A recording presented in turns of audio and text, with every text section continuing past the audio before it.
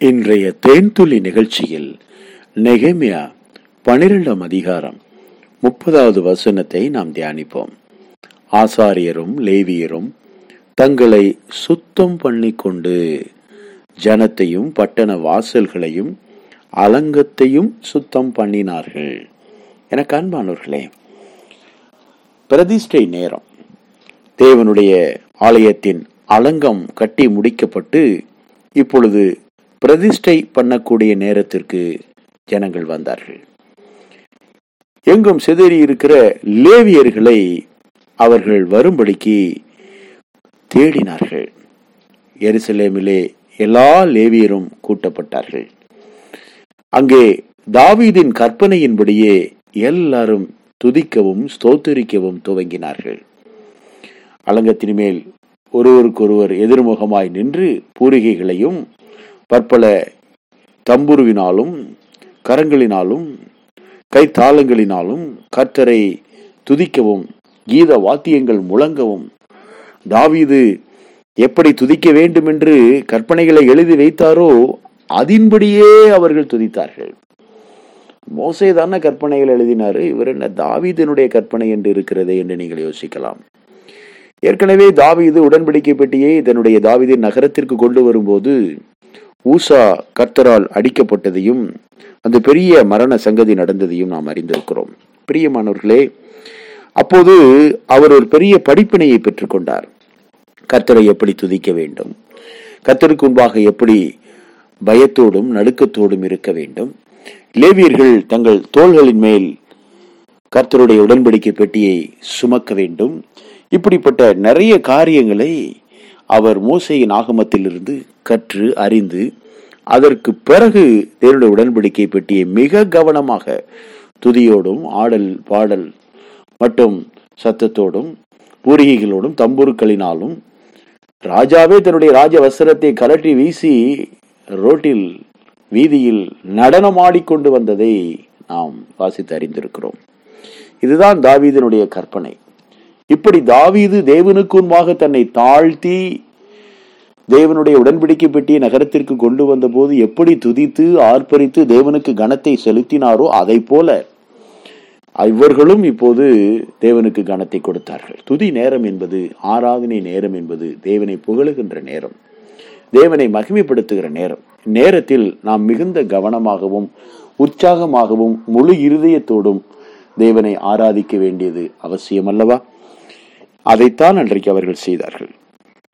மட்டுமல்ல, ஆசாரியரும் லேவியரும் தங்களை சுத்தம் பண்ணி கொண்டார்கள். ஏற்கனவே பல சங்கதிகளை அவர்கள் பார்த்திருக்கிறார்கள். அந்நிய அக்கினியினாலே ஆரோனுடைய பிள்ளைகள் கர்த்தருடைய அக்கினியிலே அன்றைக்கு மரித்து போனதையெல்லாம் அவர்கள் வாசித்து அறிந்திருக்கிறார்கள். தேவன் பரிசுத்தம் உள்ளவர். பரிசுத்தமுள்ள தேவனை நெருங்கும் போது பரிசுத்தம் இல்லாமல் ஒருவரும் தேவனை தரிசிக்க முடியாது என்பதை அவர்கள் அறிந்திருந்தார்கள். பரிசுத்த அலங்காரத்துடனே கர்த்தரை தொழுது கொள்ள வேண்டும் என்பதை அவர்கள் அறிந்திருந்தார்கள். அழைக்கிறவர் பரிசுத்தர், ஆகையால் உங்கள் நடக்கைகள் எல்லாவற்றிலேயும் நீங்கள் பரிசுத்தராய் இருக்க வேண்டும் என்பதை அவர்கள் அறிந்திருந்தார்கள். பரிசுத்தம் இல்லாமல் தேவனிடத்திலே நெருங்க முடியாது என்பதை அறிந்ததினாலே தங்களை அவர்கள் சுத்திகரித்துக் கொண்டார்கள். தங்களை மட்டுமல்ல, ஜனத்தையும் அவர்கள் சுத்திகரித்தார்கள். பட்டணத்தினுடைய வாசல்களையும் சுத்திகரித்தார்கள். அலங்கத்தையும் கூட சுத்திகரிப்பு செய்தார்கள். எவ்வளவு மேன்மையான காரியம்! பிரியமானவர்களே, பழைய உடன்படிக்கை நாட்களிலே அவர்கள் ஏறக்கூடிய குதிரையினுடைய நெற்றிகளில் கூட கர்த்தருக்கு பரிசுத்தம் என்ற முத்திரை வெட்டான அந்த பட்டயங்களை கட்டி வைப்பார்கள். பிரியம் ஆரோனுடைய நெற்றியிலே அப்படிப்பட்ட வார்த்தைகள் கட்டப்பட்டு இருந்தது.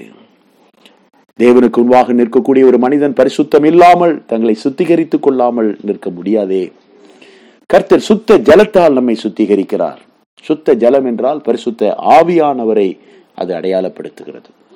உங்களுடைய நெருக்கடியான சோதனை நேரங்களில் உலகத்திலிருந்து வரக்கூடிய சிற்றின்பங்களாகட்டும் பாவ சோதனைகளாகட்டும் உங்களை நெருக்கி வரும்போது பரிசுத்த ஆவியில் நிறைந்து நீங்கள் ஜெபித்து அவனை ஜெயிக்க முடியும், பொல்லாங்கனை துரத்த முடியும். கர்த்தரை துதிக்கும் போது சுத்த ஜலமாகிய பரிசுத்த ஆவியானவர் உங்களை சுத்திகரிப்பு செய்கிறார். அதே போல வேத வசனத்தை நீங்கள் வாசிக்கும் போது தேவனுடைய வார்த்தை உங்களை சுத்திகரிக்கிறது. இயேசு கிறிஸ்துவின் இரத்தத்தினாலே கர்த்தர் நம்மை சுத்திகரிக்கிறார். மட்டுமல்ல, தேவனுடைய வார்த்தையை கேட்பதினாலும் கூட நாம் சுத்திகரிக்கப்படுகிறோம். அது மட்டுமல்ல, பழைய உடன்படிக்கை நாட்களில் தேவ ஜனங்கள் தேவனை கூவி அழைத்தார்கள், கர்த்தரை நோக்கி கூப்பிட்டார்கள். அப்படி நாம் கர்த்தராகி இயேசுவே என்று கூப்பிடும் போதும் அவர் நம்மை ரட்சிக்கிறார், நம்மை சுத்திகரிக்கிறார். அது மட்டுமல்ல, தேவ ஜனங்கள் எரிகோவிலே கர்த்தரை துதித்து பெரிய ரட்சிப்பை பார்த்தார்களே, அதை போல நாம் கர்த்தருடைய நாமங்களை சொல்லி ஆராதித்து துதித்து அவரை மகிமைப்படுத்தும் போதும் கூட கர்த்தரால் நாம் சுத்திகரிப்பை பெறுகிறோம். பிரியமானவர்களே, நாம் தேவனுடைய வார்த்தையினாலே, பரிசுத்த ஆவியானவராலே, நாம் இயேசுவின் இரத்தத்தினாலே சுத்திகரிக்கப்படுகிறோம். தேவனுடைய வார்த்தையினாலே சுத்திகரிக்கப்படுகிறோம். சுத்திகரிப்பு என்பது மிக அவசியம். ஒவ்வொரு ஜெபத்திற்கு முன்பாகவும் நாம் சுத்திகரிக்கப்பட வேண்டும். சுத்திகரிப்பு என்றால் புறம்பான சுத்திகரிப்பு மட்டுமல்ல. அன்றைக்கு பரிசேயர்கள் உட்காரக்கூடிய ஆசனங்களையும் தண்ணீர் சொம்புகளையும் கைகளையும் கால்களையும் முகங்களையும் கூட சுத்திகரித்தார்கள். அவர்களை இயேசு கிறிஸ்து சாடினார். வெள்ளை அடிக்கப்பட்ட கல்லறை என்று அவர்களை சொன்னார். உள்ளே துர்நாற்றம் இருக்கிறது, வெளியே நீங்கள் சுத்திகரிக்கப்பட்டு கொண்டிருக்கிறீர்கள் என்று அவர் சொன்னார். அன்பானவர்களே, கர்த்தருக்கு ஏற்ற சுத்திகரிப்பு பரிசுத்தம், அக சுத்திகரிப்பு. உள்ளத்திலே, உள்ளான மனுஷனிலே, இருதயத்திலே, ஆவியிலே நாம் சுத்திகரிப்பை பெற வேண்டும். ஆண்டவராகிய இயேசு கிறிஸ்துவின் இரத்தம் சகல பாவங்களையும் நீக்கி நம்மை சுத்திகரிக்கும். ஆண்டவராகிய இயேசுவே, என்னை சுத்திகரியும், என் பாவங்களை மன்னியும் என்று நாம் கேட்போம். கர்த்தருடைய ஆவியானவர் தம்முடைய ஆவியினாலே, தம்முடைய வார்த்தையினாலே, தம்முடைய ஜீவனாலே நாம் ரட்சிக்கப்படும்படிக்கு சுத்திகரிப்பாராக.